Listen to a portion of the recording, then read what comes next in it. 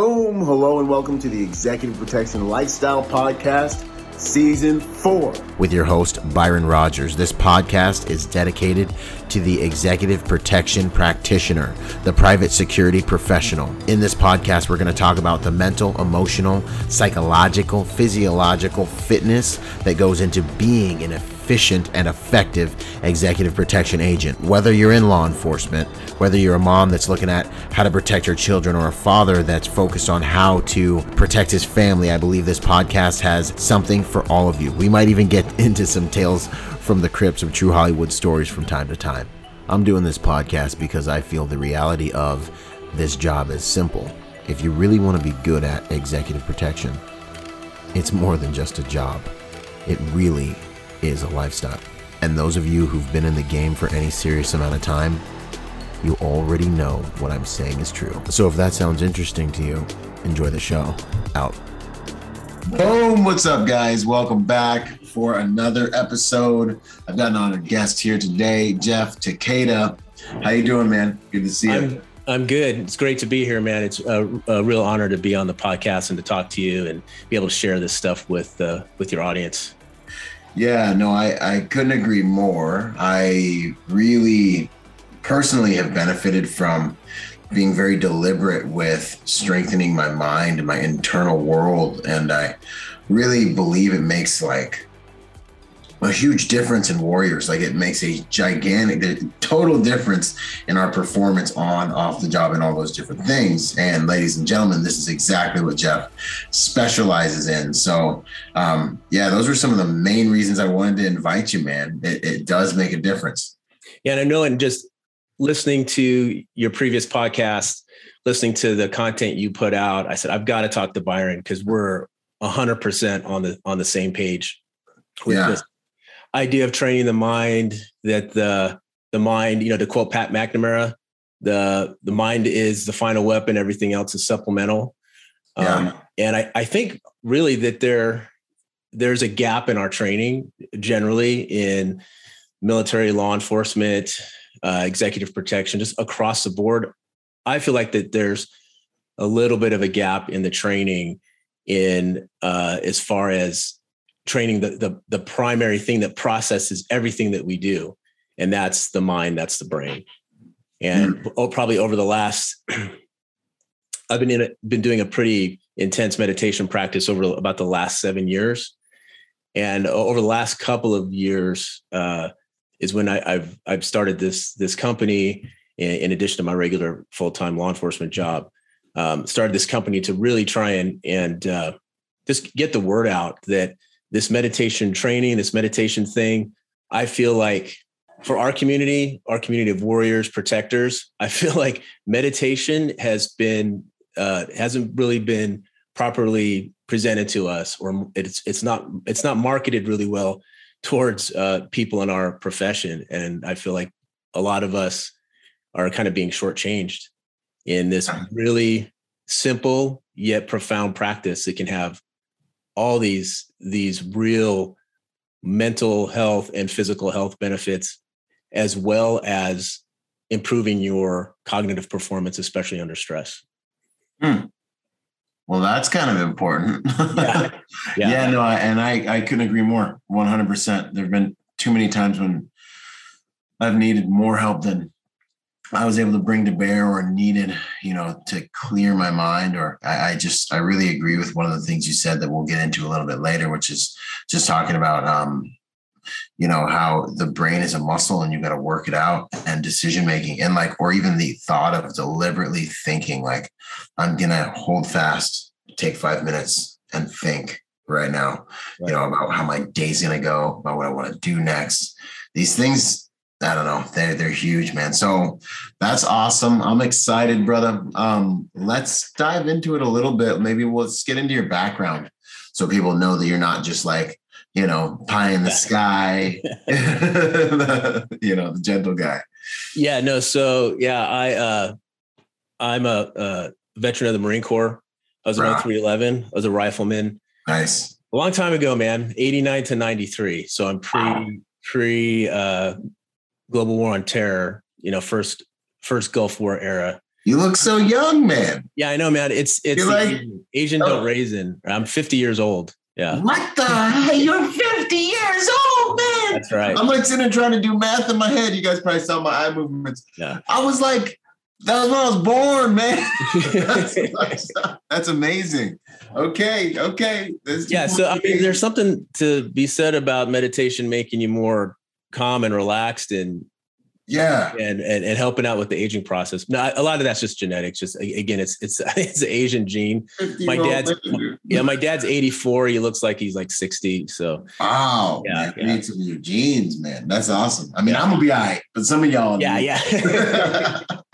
Byron's gonna be all right. But, right? No, that's good stuff, man. Anyways, yeah. So I was an 0311 in the Marine Corps. I never did anything like super high speed in the Marine Corps, just a basic rifleman. I did when I went in, and I believe now that security forces is a primary MOS, but when I went in, it wasn't. When I went to infantry school, they asked for guys that had clean backgrounds, which I did. I was pretty sheltered growing up, so I never gotten into any trouble. So I had a super clean background. Ended up going to. They were looking for volunteers for security forces, guys that could get security clearances. So I did that for 18 months. So my first duty station finishing infantry school, then went to security forces school. I went on the East Coast in Virginia. And my first duty station actually was in London, England. Yeah. And 18 months there. Wasn't like embassy duty, it was security forces. So we were across the street from the embassy. It was a secure communication site that's not in operation anymore on North Audley Street. And that was being a young Marine stationed in London, England. Like it was awesome. Amazing. It was. Yeah. I could do a whole podcast on that. Yeah. But after 18 months, went to the real world, went to the fleet. I went over to 3-2 at Camp Lejeune. Woo. And I was listening to one of your, what was that? Then it started to suck. Yeah. And, I was listening to one of your early podcasts where you're talking about your background. And I think you described the fleet as, what did you say? It's like a cross between Juvenile Hall and something else. Lord of the Flies. Yes. Yeah. Uncle Sam's Misguided Children.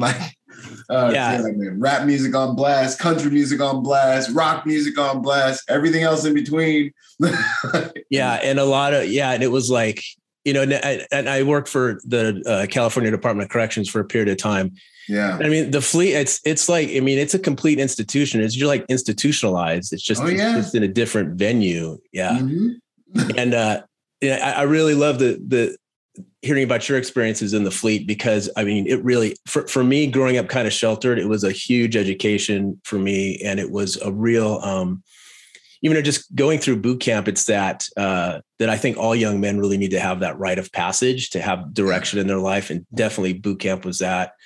And then the fleet was another level. And then I got out of the Marine Corps, and I went to work was doing the community college thing, went to work for Northrop Grumman Corporation out in the Antelope Valley. And back then, the B-2 bomber program was still a black program. So I was fortunate to get a security job working directly for Northrop Grumman right out of the Marine Corps. It was a good job. And then went to at some point they contracted out when the program wasn't super classified anymore. And then we went to they contracted out to Pinkerton Security, which I think is now Securitas, but it was still that good aerospace contract. And then I got the opportunity there to do some overseas contracts. Actually, they were contracted with Motorola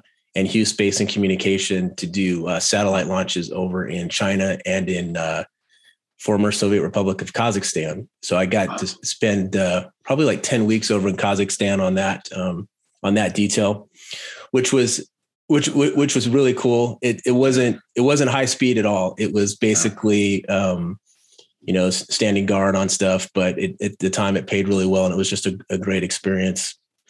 I did in that time also. I ended up going in I finished out my inactive reserve time in the Army National Guard. So I went to the 40th Military Police Company out of Los Alamitos.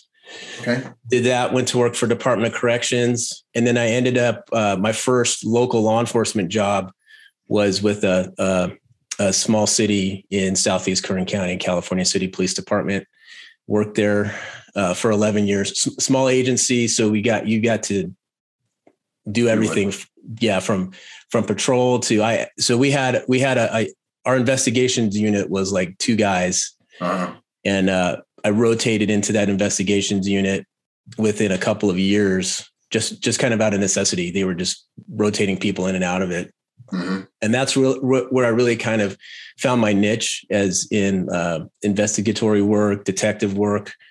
I ended up working child abuse cases, crimes against, like crimes against children. We worked homicide cases out there as well. I ended up I was a sergeant out there. And then back in 2012, one of my buddies lateraled over to Simi Valley PD out here in SoCal, and kind of followed him over there, went in and checked out that agency. And I've been there ever since 2012. And I've worked, patrol, I've been a SWAT team member, again, major crimes detective. Most of my major crimes detective work has been, again, in child abuse, crimes against children, child sexual exploitation material, ICAC, NECMEC cases. Stuff, yeah, crazy stuff. And I also got a chance to work in a federal task force, a federal counterterrorism task force for a little stint.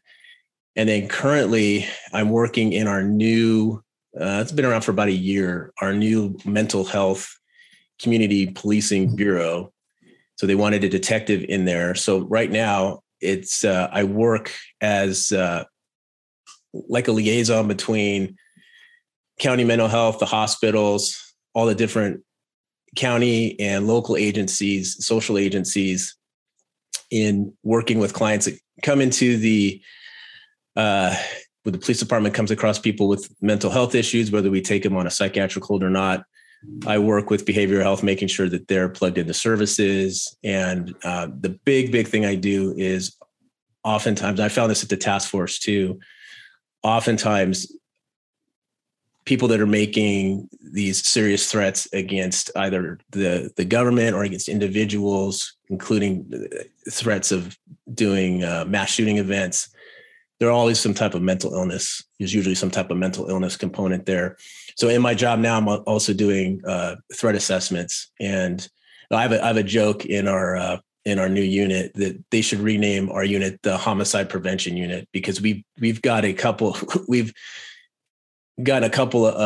of clients that I believe we prevented them from moving on to like more serious crimes, like actually preventing a couple of homicides in a couple of these cases. So it's been really rewarding work. I joke around. I joke with my partners, especially my old partners, that I'm kind of like a social worker now, but I mean that in a good way. And the other component of that is I've gotten the opportunity, just running across people that call the police for help in the mental health capacity, running across veterans, and working with a couple of veteran nonprofits, and really seeing where the VA has kind of failed these guys, and then being able to work with them and connect them with the nonprofits or other options available to them, coming to them as another veteran. That's probably been the most rewarding part of this new unit I'm working in. And then I started the meditation training company, Takeda Training Concepts, about 1.5 years, 2 years ago, and have been teaching this meditation training for first responders and veterans, off and on over the last couple of years in a couple of different venues. So that's my background in a nutshell. So. Yeah, that's a lot, boy. You've been around the block, man, since the beginning. For a while, you've been putting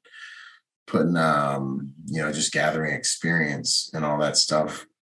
Was there an event? What brought you into really valuing the inner psychic stuff, like the internal space? Like, what brought you into really, going that direction? Because it's not generally an organic direction that most warriors go in.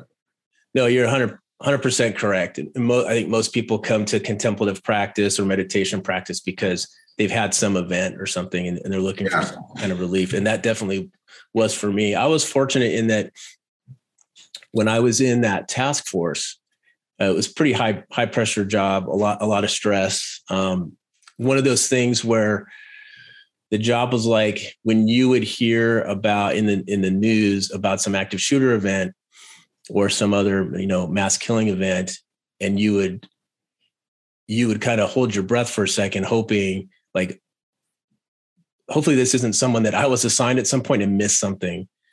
So when you would get assigned cases on individuals or whatever it was, there was so much, it was a lot of pressure and a lot of responsibility that on your shoulders to make sure that you were doing everything you could to investigate this case and prevent some horrific thing from happening. And while I was there, I saw, unfortunately, was knock on wood, it was never me, one of my cases, but there were a couple events where these guys had, there's a couple events where these shooters had been investigated by the task force, by the federal agency I was working with, and it got missed, or, there's been some catastrophic failures there. So a lot of pressure there, and just learning that whole learning the federal side of things and having all those new dynamics to work with was pretty stressful. So my boss at the time on the PD side, my commander, he noticed that that I was pretty stressed out, and he said, "Hey man, I can tell your mind's kind of all over the place and this is stressing you out. You need to kind of get your mind right." And he gave me this book and he said, "Hey, do this practice." And come to find out, this commander's had like almost like a lifelong, at least 30-year plus Zen meditation practice that you just really didn't ever tell anybody about. And this guy's like super accomplished, super calm. He was a SWAT team leader, commander. And he said, "Hey, I've always done this. I think this will help you." And so I started doing this practice, and I saw like right away that it was really helping with the stress relief part. And I had some other things going on in my personal life where I was under some kind of acute stress. And I found that this practice really kind of helped alleviate that. And when that acute stress passed and I kept doing this practice, I realized that I was actually getting more focused, more aware, really that my performance at work was improving. Yeah. And that I was also just like generally getting better at life in general. People around me were noticing that I was easier to be around, less angry. And I'm not typically, people that know me wouldn't describe me as an angry person, so to speak. But I did realize by turning my attention inward that I was holding on to a lot of anger over different things, but I'm the kind of guy who just kind of keeps it bottled up. Yeah. That's kind of how I was. And this practice helped me realize that. And then the more I did it and I started going to, I was real fortunate in the beginning of my practice, I was able to go to a 10-day long silent meditation retreat with kind of what I guess you describe as like one of the premier teachers that's brought, and the retreat was a Buddhist retreat, although it's still, there's people from all faiths. They go to this retreat, people that are also agnostic or atheist, because it's really about training the mind. And when I went to this, I certainly wasn't Buddhist. And when I went there, the teacher there, a gentleman named Joseph Goldstein, he's written a ton of books. He's one of the an original guys back in the 70s that brought this insight meditation practice to the West. Well, hold up, my man. 10 days? You guys aren't talking for 10 days? Yes. That's what I said. Can you text? Can you just type? No.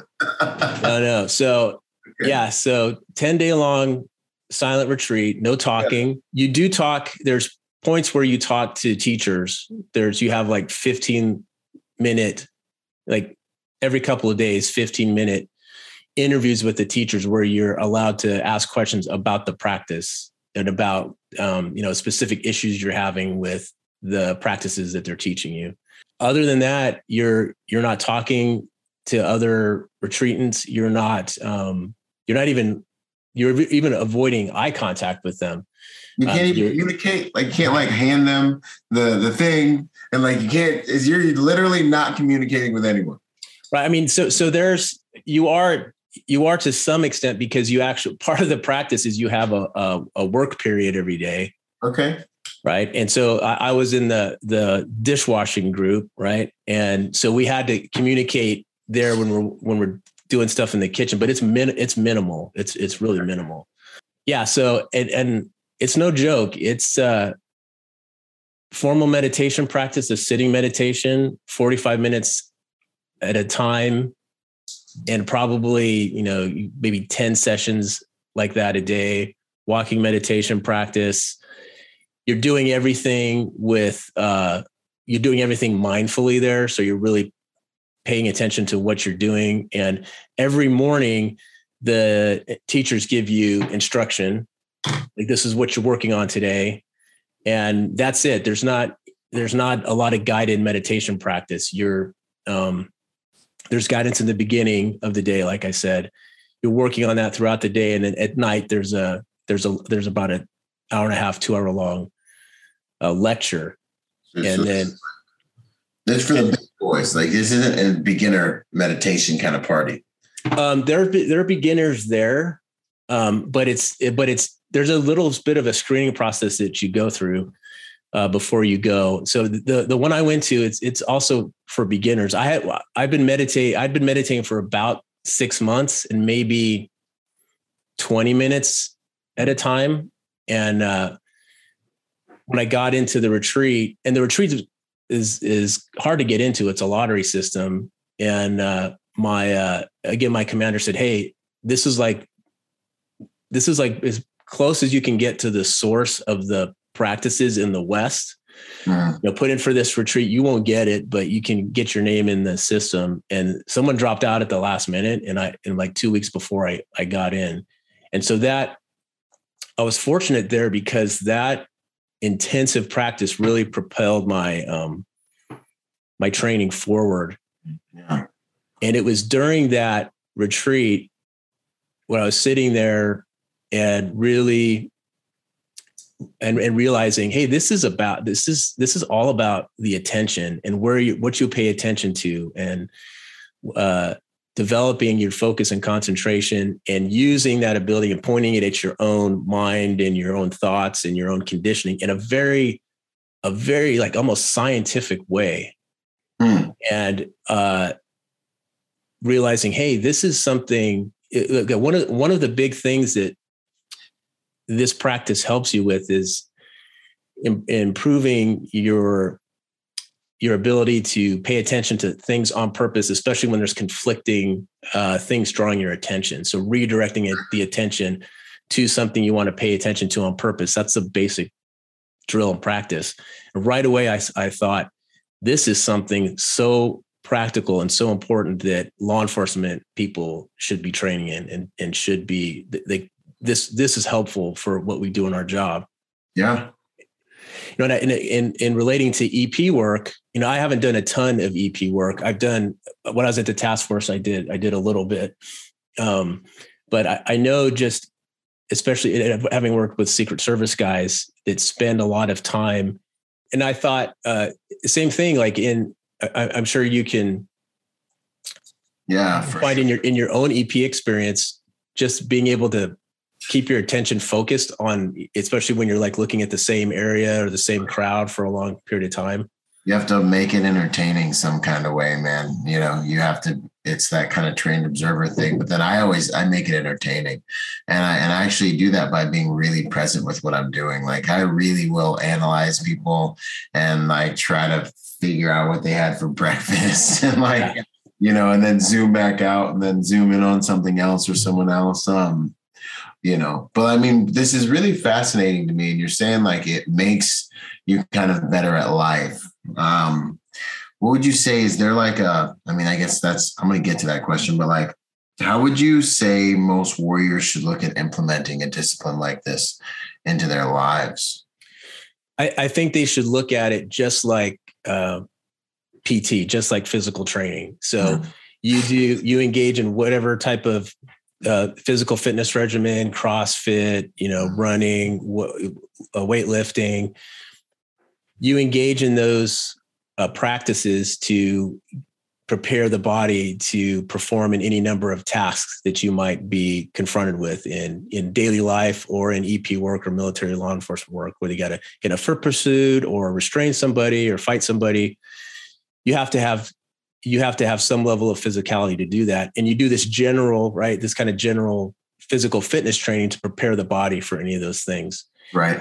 Mental training is the same way. This practice is generally working on improving the infrastructure of the mind, the infrastructure of the brain, so to speak, to have that capacity for sustained attention, awareness, and it's also training the ability. It's improved. I should say with this prolonged practice, it's improving the capacity to stay calm under stressful conditions as well.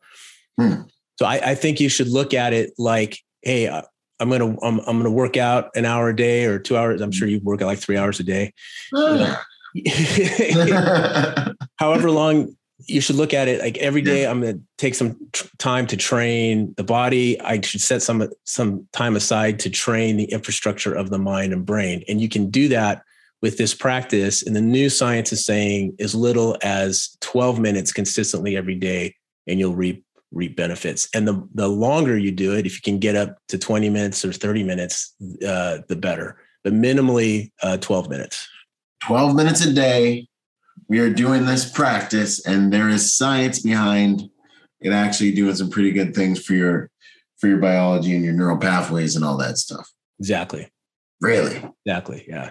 There's a really good book that just came out.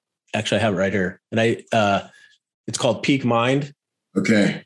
Dr. Amishi Jha, and she's a neuroscientist. She's done the most work with veterans, military, and first responders, in really testing out how these practices can be implemented. Same kind of, we're all teaching the same stuff, but what's been really great about her research is she's done stuff with the Marines, fire departments, Army Special Forces. And so in their lab, they were able to on Audible. They got it on Audible, y'all. They got it on Audible. That book, it's a wealth of information. It's explained very well about how this practice is training the attention. Wow. And what's great about the research she's done is that especially when they're coming up with a program for deploying troops, they were trying to get it in the shortest compact package as possible. So they came up with, they found that 12 minutes was kind of the minimum dose, so to speak, every day. Okay. 12 minutes per day. And how would you describe mindfulness? Because I hear the term thrown around all the time, Yeah, it's definitely kind of a buzzword. And I think it's misunderstood. And in a lot of ways, but it can be, it's hard. Can be a difficult term to define. It's kind of like trying to define art. It's kind of like trying to clutch water in the hand. Yeah. Yeah. But the way I would explain it is it's a couple of different things. Mindfulness, or like mindful awareness, it's a state of awareness, basically. So if we look at mindfulness as a state of awareness, it's pointing your attention at something mindfully, means looking at something as objectively as possible, looking at that experience with non-judgment, openness, and curiosity,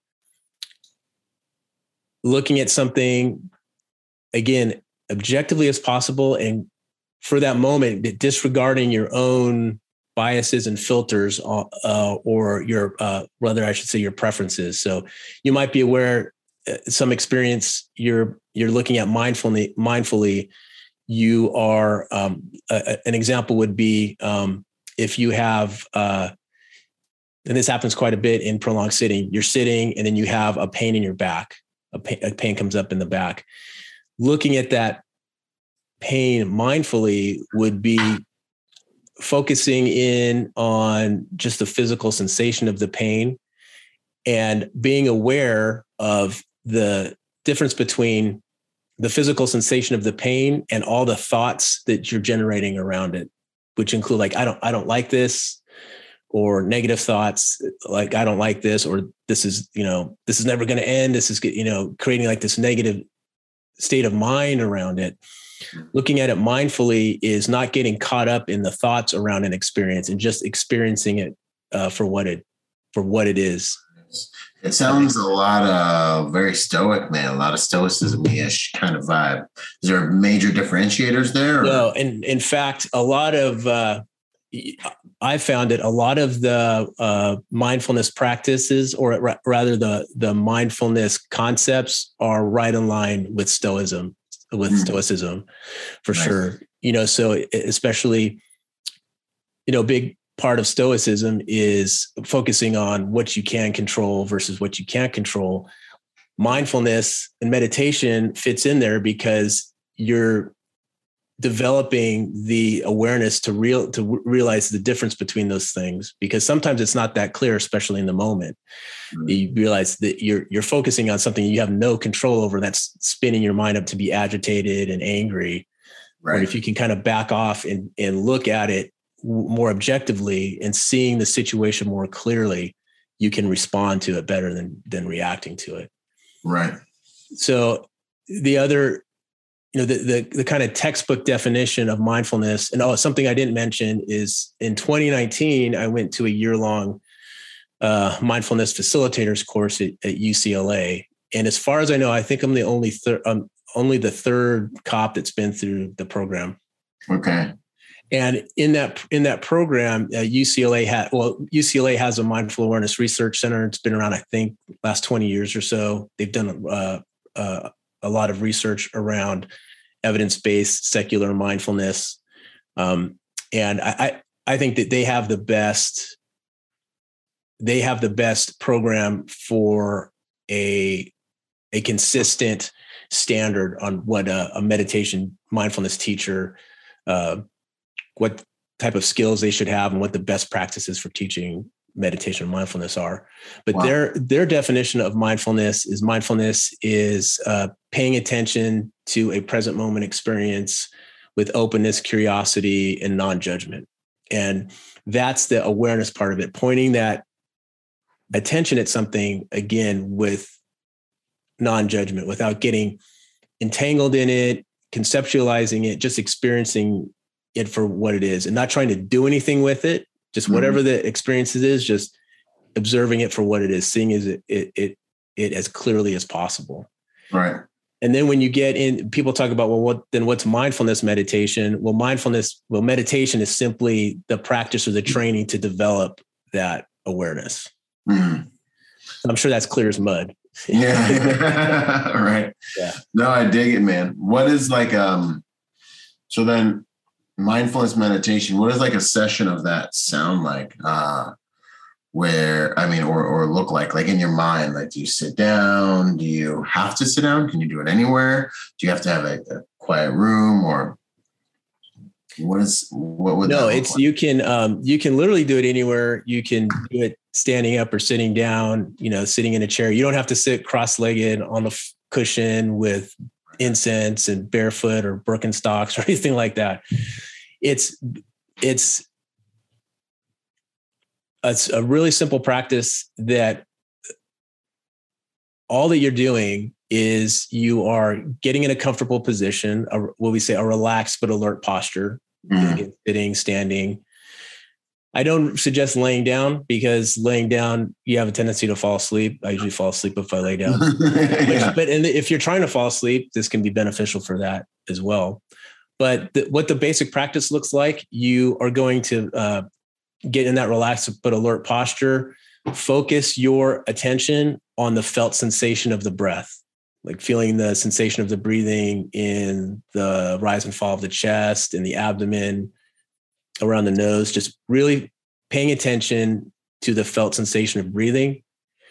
And when the mind wanders away from the breath, which it will a lot, whether it's a sound in the room, a thought, a feeling, the moment that you notice that the attention's wandered from the breath, you gently let go of the distraction and bring the attention back to the felt sensation of breathing. Mind will wander again, not a problem. Let go of the distraction and bring it back over and over again. And that's the practice. That's how simple the practice is. But it's not, I think you'd find it's not as easy as it sounds. Yeah.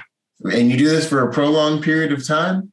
Yeah. So you want to set it. Brain, do you understand what goes on in my brain? I know you do, but like exactly the stuff that goes on. So you do this for a long, and I would just sit there and pay attention to my breath. Right. And that's for 12 whole entire minutes. That's like dog years in my brain. You know what I'm saying? Okay. Yeah. So you're seeing how it's a simple practice, but it's not easy. And I think what people don't realize, it's like this requires work. Yeah. You know, this can be challenging. And in this practice, it's called an anchor-based practice, where you're using a present moment experience to anchor in on. We normally use the breath. You can use sound. You can use something visual. You can use a physical sensation in the body. We usually use the breath. Mm-hmm. And what happens is, here's the other thing too, is, and Dr. Jha in Peak Mind is what I really love about what she says. You know, we can talk about meditation. You can read about meditation. It's like bike riding. You can read about riding a bike. You can talk about riding a bike, but unless you actually ride a bike, you're not going to learn how to ride a bike. You're not going to get the physical benefits of bike riding. This is the same thing. It's doing this simple practice over and over again, and putting in the meditation time. That's when you'll start to see the benefits. But everyone's experience is their own, of course.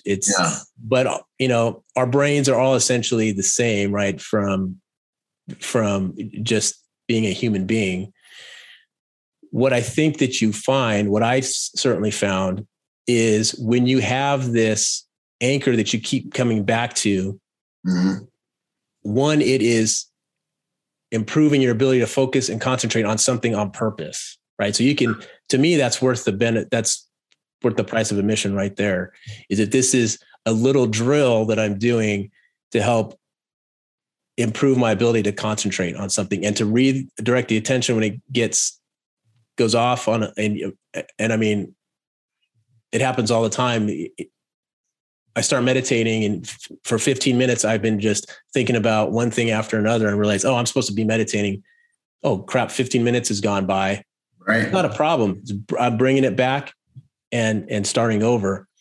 And that is, every time that the mind wanders away and you bring it back, that's the work being done. That's the rep. If you want to use a workout analogy, every time. So when you're feeling like, man, I can't, that's a lot of people say, I can't keep my mind on my breath for 2 seconds.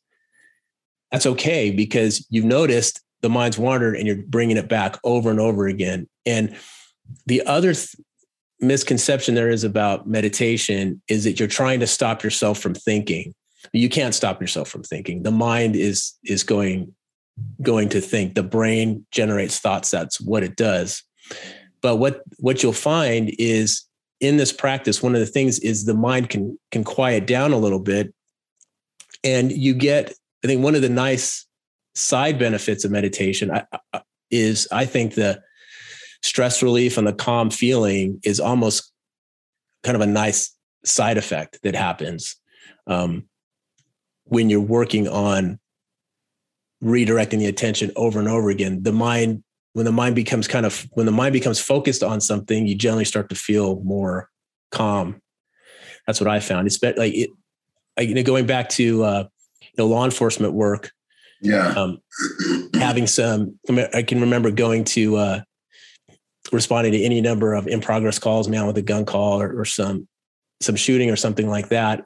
And your mind starts spinning up. But once I go focus, redirect, okay, let me just focus on driving from where I am now to where the incident happened. The thing is where the incident is, and focusing on that has kind of a calming effect. Okay. And then taking it one step at a time. And I think that kind of natural function of the mind becoming more calm when it's focused. Yeah. You develop that. That's something else you develop with this practice, because you're doing it consistently. Interesting. Okay. Is there like a state you get to where it just becomes like easy and you're not even like, you just kind of are in a flow, or is it always kind of like work? You know what I mean? Like, I don't know, when I'm like when you're on a run, for example, like the first like mile is like kind of like you're getting your body warmed up. Then all of a sudden you're like just kind of running and you're like, all right, cool. You know, and you break through this like threshold. Is there anything like that happens? Yes, for sure. So and it can be fleeting, but it's the same. It's like you talk about getting into flow state. Yeah. Right. When you're just, everything else kind of drops away and you're just in the moment, whether it's, you're something work related or you're playing basketball or something, you're just in the moment, right? Getting that flow state. So mindfulness isn't flow state, right? Meditation isn't getting into flow state, but it creates the conditions for getting into flow. And so once the mind kind of settles down and becomes concentrated, it's hard to explain because it's different for everybody else. But in a meditative practice, there are times when you do get, the mind becomes concentrated, it's focused, and the awareness kind of opens up. And I can just describe my own experience now. It usually takes me about 10 minutes I usually meditate 30 to 45 minutes a day. Wow. That's impressive, man. Thanks. There's guys that are like an hour a day, 2 hours a day, and regular guys, not like hippies that have a lot of time to meditate. But what I found is usually around the 10-minute mark is when my mind kind of settles and I become relaxed and open and can kind of just sit back and be like an observer of all the experience that's going on externally, whatever's in the environment. I usually have my eyes closed, so it's just kind of hearing sounds or whatever. And then also what's going on in the internal environment. The thoughts are kind of coming up or different sensations are coming up, and I can point my attention at them without getting entangled in them and just kind of let those go. And it's having this kind of overall awareness of everything that's going on in my own mind. And what that really does for you is, you begin to understand your own mental conditioning, your own thought processes, right? You're pointing your attention to your own mind to understand how your own mind works, your conditioning, your thought processes, your biases, your preferences for things. And, there's that, the first principle of Marine Corps leadership is know yourself and seek self-improvement, right? And I always say, well, know yourself. I know myself. Well, maybe not. Yeah. And with this practice, this is really getting to know your own mind and where you might have filters or mental models or biases or preferences that you overlay on experience. You can see those more clearly and realize that's not so helpful anymore, or that's outdated. Like I need to get rid of that. And what I found in daily life, and even in a tactical scenario, realizing, hey, this tactic or technique or the strategy that we've been using, I'm really attached to this because for reasons that aren't practical anymore. Yeah, that's the way we've always done it. That's what I'm comfortable. I'm only comfortable clearing the rooms this way instead of like, let me set that aside to learn something new. And I think a lot of times we don't realize how kind of attached we are to those things, and those things get in the way.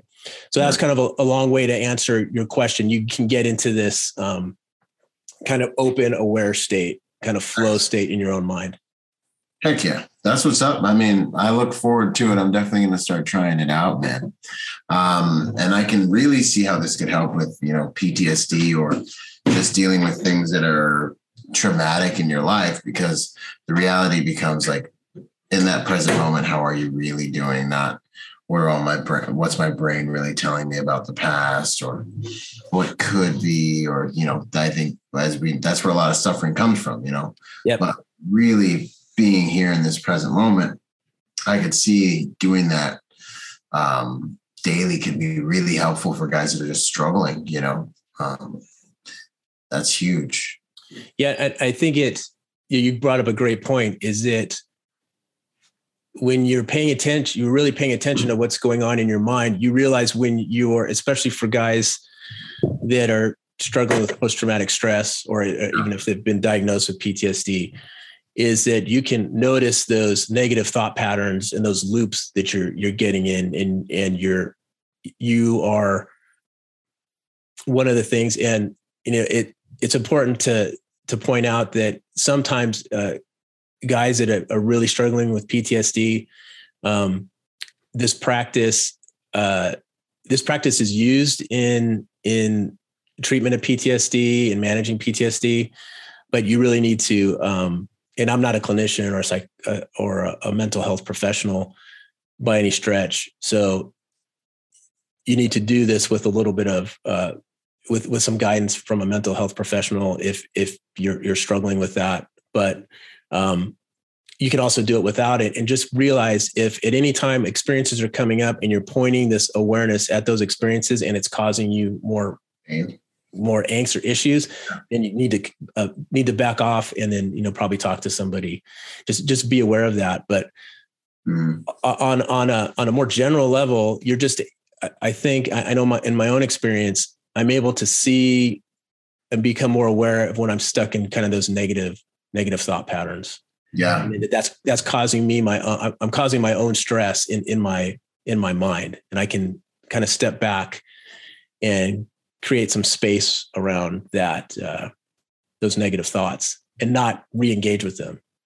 Okay. And then they just kind of, it's almost like the less attention you give them, the less significant they become. And then they just kind of float away. Yeah, exactly. They can float away, and then but they're going to come back. They could come back, but the ability, you're cultivating an ability to let those things go.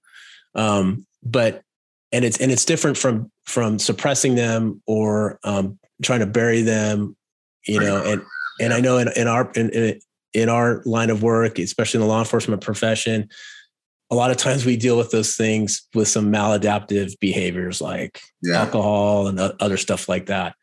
Mm-hmm. So this practice, I think it's both way overhyped, but it's also misunderstood. And I think it's kind of gotten a bad rap, especially for, like I said, people in our community. It's simply training your brain's attentional system and making the attentional system more efficient. And just happens to be, there's some nice side effects of being calm, feeling less stressed. Wow. I love the way you put that, training your brain's attentional system. That's good stuff, man. What would you say is your proudest moment in the field doing this type of work? Oh man. So I would say that's a couple things. And just to plug something that goes along with this. So we run a free meditation drop-in session at Covered 6 in Moore Park every Thursday. And through doing stuff with them and different veterans, probably the proudest moments and most rewarding moments is after giving a meditation class with a bunch of vets in there, and then having a vet come up to me, a brother Marine coming up to me and saying, "Hey, thanks for showing me this. This is really going to help me. This is going to really help me engage and manage my own stress and suffering."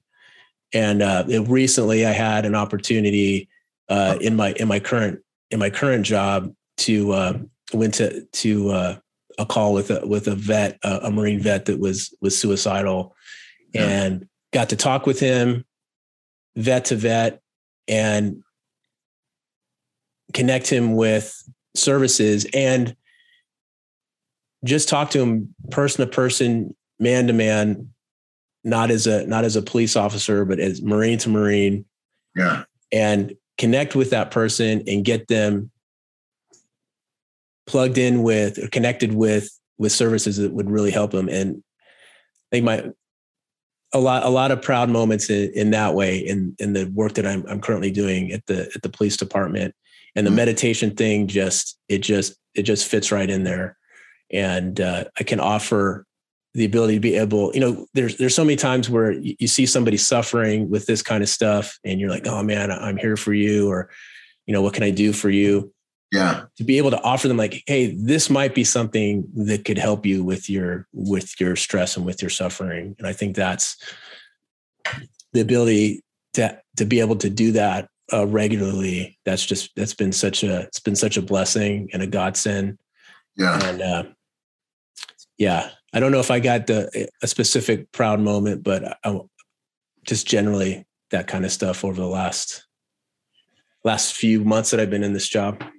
Yeah, that's cool, man. No, to have like an actual fix. That's like when people ask me like, "Hey, I really want to get into executive protection." And I'm like, good. Like I got that question for so long that I developed something to just fit that need perfectly. It's not like a quality problem, like inner psychic pain, but it just feels good when you're like, "I know exactly what you should do. Boom, do this." And you can have faith that it'll really help them. That's huge. So that's awesome, man. I'm really excited that, and I really hope people listening, take this to heart and really like try it out. I'm going to try it out. Are you doing any, let's see here. What's up next for you, man? Are you offering online services for people to kind of get in and ingest this and understand this stuff? Yeah. So we're doing, I'm doing a couple things, mostly because I'm still active in law enforcement. It's my primary job, but I just started working with a couple different training companies to offer this. So coming soon, Embassy Consulting out here in SoCal, which it's owned by a 30-year retired Long Beach cop, Joseph Levy. We're going to be offering 2-hour-long classes, meditation, mindfulness meditation for cops, and then a general one for the more generally like regular civilians. But for cops, first responders, armed professionals, we're going to have an hour-long one there. And then I mentioned Covered 6. We're doing that regular drop-in. So if if you check out our Instagram page, I'm also working with a veteran nonprofit called the Veteran Mentor Project, and we're hosting the drop-in together. We usually go live on Instagram with it, but if you're local to SoCal, Ventura County area, send us a DM and we'll get you the location to come in, and you can come in and sit with us and experience it firsthand. Online works as well. And so also at Covered 6, their online academy, we did about an hour and a half long introduction to mental conditioning. So mental conditioning, or MENTCON, is the law enforcement military EP specific meditation program. So you can get that online program at Covered 6 Nice. From them directly. And in the future, I'll be hosting a 90-minute and then eventually like a half day long intensive training over at Covered Six. Also, that's coming up hopefully in the next year. So.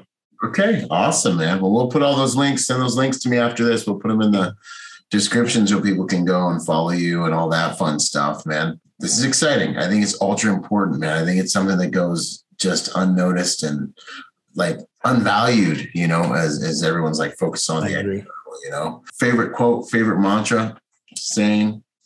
I think my favorite quote is from the Buddha. Yeah. Is that the mind precedes everything. I love it. Yeah, that's a good one. I think I'm going to put that in the tag. All right, sweet. Awesome. What else? There's one or two more down here. Obviously, habit that you think would make people better protector, or a habit that will make people better humans or better protectors. Mindfulness meditation. Yeah, I think just this regular practice of working on doing some contemplative work on training your mind, training your attention. Like that's you make this a regular habit, at least 12 minutes a day. One quick thing on this, and many of the classes people ask about like, hey, give me something what's something I can use in the moment? Like, right. You know, when you know, I'm in the middle of whatever the problem is. Frame when the pressure's on. Yeah. And there's things that people already know, like the diaphragmatic breathing, you know, tactical breathing, combat breathing, all that stuff's good, which I do. Yeah. The box breathing. Yeah. But actually, like, I always go back to, you know, the example we used before with your fitness, like in having your fitness on demand, that requires a regular fitness training program. Same thing with this. Like, you've got to do the work beforehand, and then you'll really reap the benefits in the moment.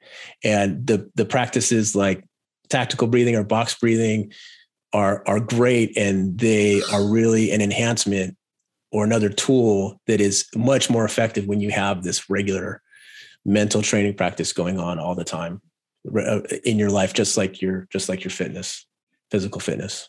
Basically what you're saying is it's more than just a job. It's a lifestyle. It's a lifestyle. Exactly. It's a lifestyle. It's a mindset, right? Yeah. Yeah, man. Yep. Yeah. No, I dig it. That's the truth, man. This has been good. One last question. How would you like to be remembered, Jeff? Who's the man? What's it all for? The man behind the work. That's a great question. I'd like to be remembered as in my law enforcement career, in my military career, in life in general, I guess. I'd like to be remembered as the guy that you could count on, that was consistent, that was always there, and remembered as somebody that lived a good life, or did their best to live a good life, and contributed to society and contributed to alleviating some of the suffering in the world. Yeah. That's how I'd like to be remembered. Heck yeah. Yeah.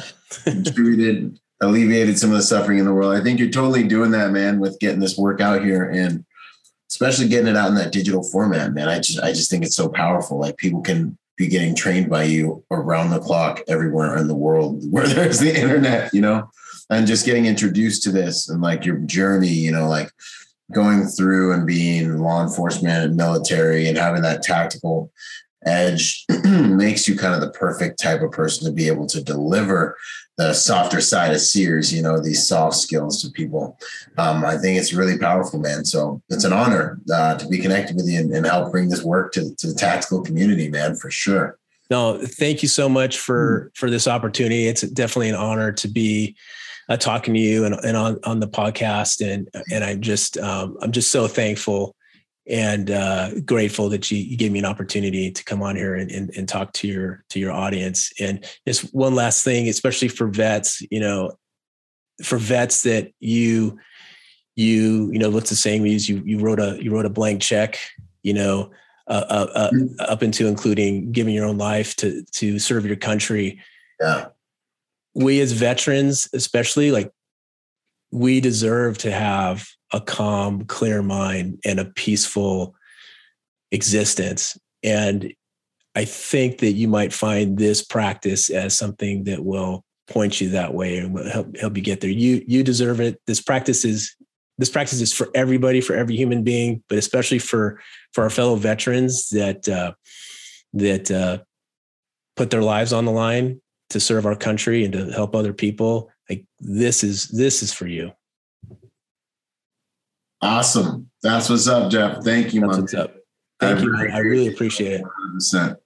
All right, y'all. We will see y'all on the next episode. Thanks again, brother. Boom. Thank you. This is my MCK. There are many like it, but this one is mine.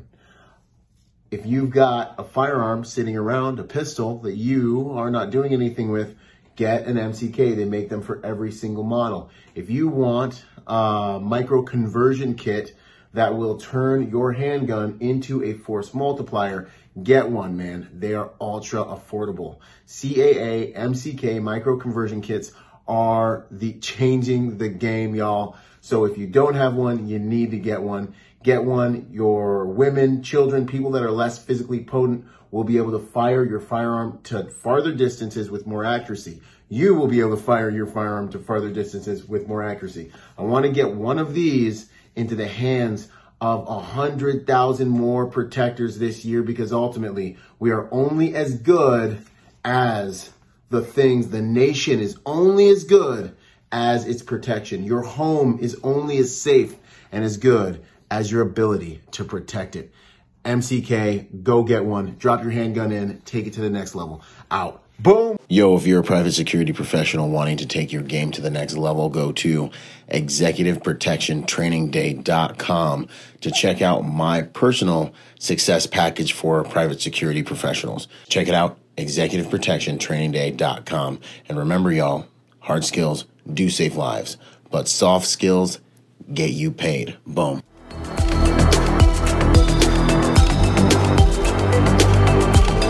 Boom. And to support this podcast, go to executiveprotectionlifestyle.com and contribute to our Patreon account. That Patreon account is what helps me make this podcast possible, contributing to this brand, what we're doing here, making it so that I can bring better guests on, making it so that we can plan more events and just expand the contribution to the private security industry, and also to making America a safer place. Do whatever you can, contribute whatever you can, because it makes all of these things possible. Thanks for those contributions. Yo, and before we go, I got a shout out to the sponsors, starting out with Primary Weapon Systems, PWS. They truly are the evolution of the rifle. Use Byron for 10% off. Grayman & Company, the most comfortable tactical suits in the game. Use Byron for 10% off with them. Until the next podcast, this is Byron Rogers, protector by nature and by trade. Out. Boom.